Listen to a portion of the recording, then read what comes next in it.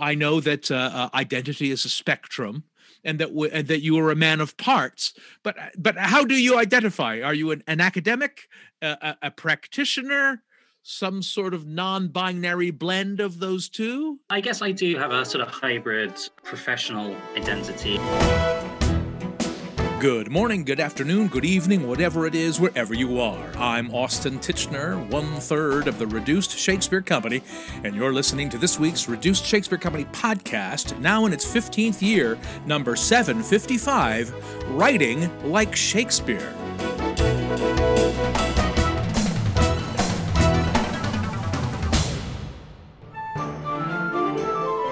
Richard O'Brien is a lecturer in creative writing at Northumbria University and not, as his Twitter handle @NotRockyHorror helpfully informs us, the same Richard O'Brien who created that seminal work. But in addition to being an academic, this Richard O'Brien does write musicals and modern verse plays in a Shakespearean vein. And as a fellow creative in that area, I was hugely excited to talk about what that means. My PhD was in Shakespeare studies, but it had some creative elements in it. I started trying to write modern verse plays. And before that, I'd been a poet for quite a while and had started getting into writing scripts as well. And so I've taught in creative writing departments and early modern departments, but I've now landed a permanent job in a creative writing department. So that's what I spend most of my time doing, but I always kind of want to dip my finger back into the early modern waters, I guess. And if I'm understanding it correctly, you're not only writing in verse, but investigating what that means to write in verse. Is it fair that you feel, are you writing like Shakespeare or are you writing like Christopher Fry? I've got some thoughts on what it involves to write like both. I think Fry was trying to write like Shakespeare in lots of ways. He's an interesting figure, really, in that he's a lot of the reasons that people kind of attacked Christopher Fry's verse plays after they were, for a short period, very popular. Those reasons sound a lot like what people sometimes say about Shakespeare. So the plays are extremely verbose. The humor is, it relies on sort of multi-layered wordplay. Fry is not hugely interested in character, which does count against him, and he's also not that interested in meter. And I one of the things I suppose that I kind of discovered while trying to write plays in verse, or one of the things I wanted to test out by doing it, is what having to write in such a structured form does to things like character and sort of natural dialogue, and the ways in which it can sort of heighten the gravitas of an expression, or I guess probably deepen the gravitas makes more sense. But I think I saw Gary Taylor speak a few years ago. He'd been trying to rewrite parts of Cardenio, I think, the kind of surviving acts of Cardenio, and sort of elaborating around them, trying to write like Shakespeare, but then at other parts trying to write like Fletcher. And I remember him saying he thought he did a surprisingly good Fletcher impression, but no one was going to care. Well, and I remember, and I can't remember where I saw this or read this, but somebody once said, they disliked the fascism of verse, the fascism of meter. I don't find it that way. I find limits to be paradoxically freeing. Once you can stay within the lanes of metered verse, it focuses your writing, and you're able to say some things that are quite profound, and at the same time it's giving you a form that you can then shatter at will when a character or you as the author wants to do that. Yeah, exactly. I think I can see how people end up associating a kind of aesthetic conservatism with a political kind. There has been a lot of conservative art written in conservative forms, but I don't think it's just that or always that. And I think one of the reasons that kind of that Shakespeare is considered to be such a good writer of dramatic verse is that he is not afraid to break and vary that form. He also doesn't go too far with it. I remember reading a very dense book by a very scholarly Russian prosodist who basically crunched the numbers about Shakespeare and a lot of his contemporaries in terms of how the verse was working, and kind of came to the conclusion that Shakespeare was not the most conservative writer and always observing every beat, not the most wild and freewheeling writer, like that would be someone like Webster. Shakespeare kind of sat in the middle of those extremes, and sometimes it was, sometimes there's more variation and kind of jagged edges, and sometimes there isn't.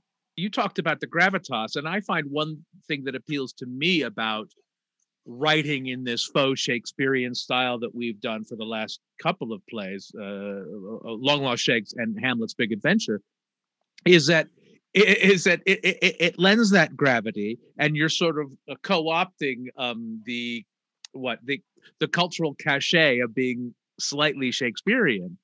But at the same time, it's a great way to render jokes. Again, because jokes frequently have a structure to them and a rhythm to them where if it's a beat off, it doesn't work. And you'll forgive me for using the phrase beat off. But, so there's a precision to a joke and to verse that lends itself to comedy, I think. Yeah, I mean, I spend a lot of time outside of the theatrical context writing poetry and teaching poetry. And I think, there's a lot of similarities with comedy in terms of the precision of language and the organization and how important that is. I mean, the first thing that sprang to mind when you described that idea of verse lending itself to humor because of those expectations, you might have seen this British comedy series called Inside Number 9. It's an anthology series by some of the writers of The League of Gentlemen. I've only seen the one episode, which is called Hotel Zanzibar, and it is a Shakespeare pastiche. So it's written as it's sort of a pastiche of Macbeth. It's got elements of other plays as well. Everyone is speaking in verse. There's a sort of puck-like hotel porter who talks to us, or I think he's a sort of the guy who does the lift, or would you call like a bellhop? But he is he is kind of communicating to us in the audience, and it's a really funny half hour of television, but a lot of that humor comes from the way expectations are set up around what's going to rhyme and what's going to land at what point and all that stuff. Well, and I know that and this is horrible for me to confess, but I know that some of the most frustrating characters in Shakespeare are the fools who wax on at great length, displaying their linguistic capabilities and the kinds of literary references and linguistic wordplay that is just climbing up its own bottom. When we're trying to get back to the story, he's got clowns going on making Latin puns, and that becomes maddening. And I can see I can see why this is a pool in which writers can easily get in over their heads, because they start to noodle around. I mean, for me, the verse is only as good as it's in the service of a dramatic story. Or I mean, it could be comedic story as well. It can, although, I mean, so something that I kind of started to think about when I was looking into the history of verse drama, and that was the main thrust of the PhD, was sort of what happens between then and now in terms of Shakespeare, the theatre of Shakespeare, that time being almost defined by dramatic verse as the kind of mainstay of what plays are. That's not what plays are like today. So right. What happens? And one thing is I think that people stop writing comedies in verse. I mean, there's some comic stuff in musical theatre, which is a structured form, and probably an opera, which I don't know a lot about. But yeah, you stop getting really main stage London national theatres producing comedies in verse, basically until someone like Christopher Fry kind of breaks through again. A lot of the writers I read in the 19th century, mostly these are kind of romantic poets who are trying their hand at theatre. A lot of the criticism about them says that they just forget the need for action. They just go into soliloquy, or it's entirely about the imagination, the kind of exploration of tortured thoughts. And there's a lot of plays like that. There's a play by Joanna Bailey called De Montfort, which again is kind of a Macbeth story about someone getting too deep in blood. That one's actually pretty good. But a lot of the plays by people like, Wordsworth, Shelley, the issues with them tend to be about plot kind of going by the wayside in favor of these internal or external monologues. Hi, This is Rich Fulcher, Bob Fossil from the Mighty Boosh on BBC America, and you're listening to the Reduced Shakespeare Company podcast.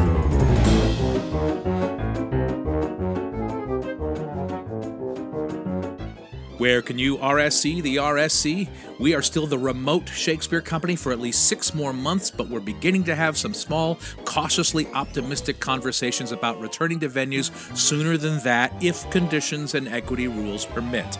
We'll keep you posted on Facebook and Twitter as soon as we know anything more. Now back to my conversation with poet, lyricist, playwright, and lecturer Richard O'Brien. You mentioned musical theater, and I realized, a couple of years ago that it's one of the reasons I enjoy writing in verse, because I also write musicals. And my partner, I had a partner that I worked with for many years, and we would write musicals, and they're enormous fun. And of course, audiences love them if they're good. And but they're hard to get on. They're expensive to put on. And one aspect of writing in verse like this is that for me, it's like many of the pleasures of both writing a musical and watching one is this facility with language. I mean, even Hamilton, even without the music, would be, I think, enormously fascinating and interesting and intriguing, because just the patter and the linguistic pyrotechnics of the characters speaking is phenomenal. I love that stuff. Yeah, it's absolutely constructed around rhythm and those kind of expectations that sets up with an audience. I mean, it does rely on music in a way that, great songwriters who are also great lyricists are still drawing on music. That's why it's kind of hard to compare sort of Dylan and Keats or something. As I remember someone telling me when I was a very young poet who probably was only listening to music and not reading very much. But yeah, audiences are still drawn to it. I mean, I write musical theatre as well. I mean, a London musical theatre workshop, which is based on, I think it's called BMI in New York, where I think you are. And there's a lot of talent out there in kind of emerging artists, but it's so expensive to get anything made. And I was in the BMI musical theater workshop too in the 80s, and in New York, and and I was fascinated by it. It presupposes that the art of writing a musical can be taught, which I'm still not 100% sure I'm convinced of, because I didn't start really learning to write musicals until I was actually producing them myself. And I was lucky. I was lucky to be in a position where I could write something and then get it up and then see it, because I don't know, for me, it's all about how does it play with an audience? How does it work with an audience? Yeah, I mean, I think I've become extremely wary of directing my own work, because in retrospect, when I did it, it wasn't that good. But there is something to be said for being in the rehearsal room as a writer and the kind of cuts and edits you can make from that. I mean, I suppose to go back to Shakespeare a little bit, we don't really know how much of the text that we have are kind of official. We don't know how much they relate to a sort of first night text or a text from the middle of the run after the cuts have been made that needed to be cut and all of that. There are people who know a lot more than I do about those printing and production processes, but I think essentially we might not have the versions that play best with audiences as the versions that exist in print. Right, and some of those versions that exist in print might be, in fact, all the versions, all the lines put together. Let's put them all in. Remember, we cut this when we took it on tour. Nah, stick it in. It'll be good. It'll still be good. Which is why we don't know how old or heavy Hamlet is. The character is as heavy and as old as the actor playing him, I think. Tell me more about the program that you were in at the Shakespeare Institute with Ronan Hatfield, because it sounds like exactly the kind of program I would love to take if I were young and doing a PhD. Yeah, well, you should come and give some sort of guest talk, and you should soak up the atmosphere that way. It was called Shakespeare and Creativity, still running, obviously, and but it was founded in 2013-14 by Ewan Fernie and Abigail Rokerson. Abigail wrote a great book called Shakespearean Verse Speaking, which actually drew on quite a lot in the PhD. It's a really great, accessible kind of summary of the debates about that subject. But she comes from a theatre background. She was she was an actress as a child and a teenager, and has continued to work in theatre as well, but has moved into academia around Shakespeare. And so she was coming from that theatrical production background and trying to inject that into a Shakespeare course. And then Ewan had become really interested in sort of creative criticism and how much creative writing you can kind of do within literary criticism, or really, what it can actually add to be bringing those kind of skills and approaches into a critical space. And the course was kind of designed to explore all of that alongside the more trad stuff. So we'd have some sessions that were really about kind of reading and discussing the plays in close detail as ever, but a lot of it was geared towards producing new work. So we did some collaborative stuff in RSC spaces in terms of putting together a show for a sort of daytime audience who might be wandering through the space. It was a sort of pop-up show. And also we were encouraged to write sort of creative criticism ourselves in response to the text. So a lot of the work that came out from the students was creative. And you may or may not know, I ended up teaching the course about 7 years later or 6 years later when Ewan was on sabbatical. So I had to go back in 2019 and see it from the other side. The inmates are truly running the asylum. And have you been able to see your creative work that you're writing? Have you been able to see it produced? Yeah, I mean, I have had some theatre professionally produced. I had a children's show produced in London in 2016, I think.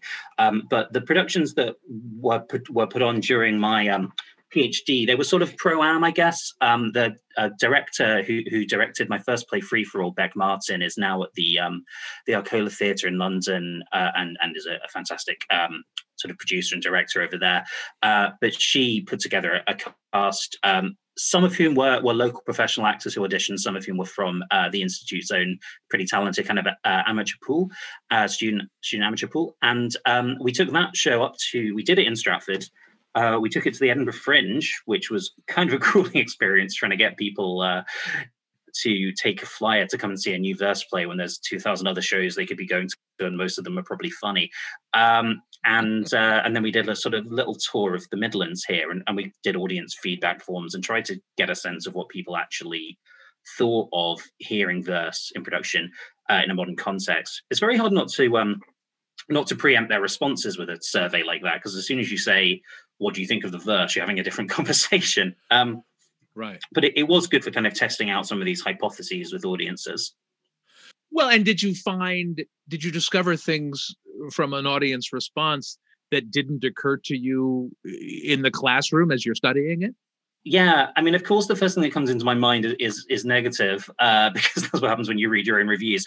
But someone pointed out there was a character who was speaking in very structured rhyme, not in pentameter, but in those kind of 4 or 3 beat rhyming lines. I think there were 4 beat, like the witches have, or like Puck sometimes has, talking directly to the audience. And that tends to be much more structured, much heavier rhymes.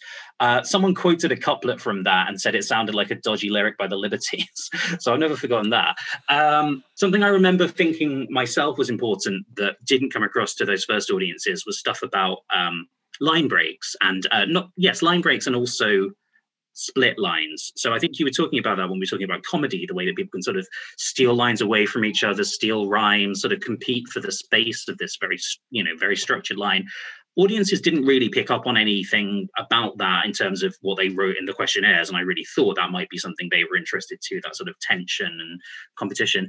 But that just made me think, actually, in a way, maybe it needs to be heightened more. I mean, you could get into a cycle of just doing stuff, finding that audiences don't like it, and then talking about it on podcasts for years. But the point I'm trying to make is that, because it's such a structured form, perhaps that the acting also needs to be heightened to a degree to get across that element of play and competition as well. Well, and sometimes you don't want the audience to get that stuff. If they're thinking about that, that means they're not thinking about the characters or the story. You don't want them dissecting your work. You want them to enjoy your work, don't you? Right. And I think that's probably the impulse of someone who actually works in theatre, speaking Austin. And that's probably why you're a dramatist more of the time, and I'm a poet more of the time. But I think synthesizing those things is really the holy grail. That's it for this week's Reduced Shakespeare Company podcast. Send us your favorite verse drama via email to feedback@reducedshakespeare.com. You can also find us and interact with other fans on our dedicated podcast page on Facebook at RSC Podcast, on Instagram at Reduced Shakespeare Company, or on my preferred platform on Twitter at Reduced. You can also follow me on Twitter at Austin Titchener, and I hope you'll check out my new website, theshakespeareans.com. There you can find information on how I can help you with monologues, presentations, or writing projects you're working on. Check out theshakespeareans.com and my Patreon page, patreon.com/Austin Titchener. Thanks as always to For Better and Verse Matthew Croak, web services by Ginger Power Limited, and music by John Weber and GarageBand. Our random fan shout-out this week goes to Linda Shamlian. No reason, it's just random. Special thanks to Rich Fulcher from the Mighty Boosh, Drunk History, and a bit of a poet in his own right. And finally, thanks very much to you for listening. Please stay safe, stay home, get vaccinated, and keep your masks on. I'm Austin Titchener, 755 2265ths of the Reduced Shakespeare Company. Whenever you're trying to write about verse drama in shorthand, you have to be very careful not to abbreviate it VD, because if you find that in your notes, you're going to be surprised for a minute. This podcast is a production of the Reduced Shakespeare Company, reducing expectations since 1981. Go to reducedshakespeare.com for performance dates, actor bios, email newsletters, and so much less.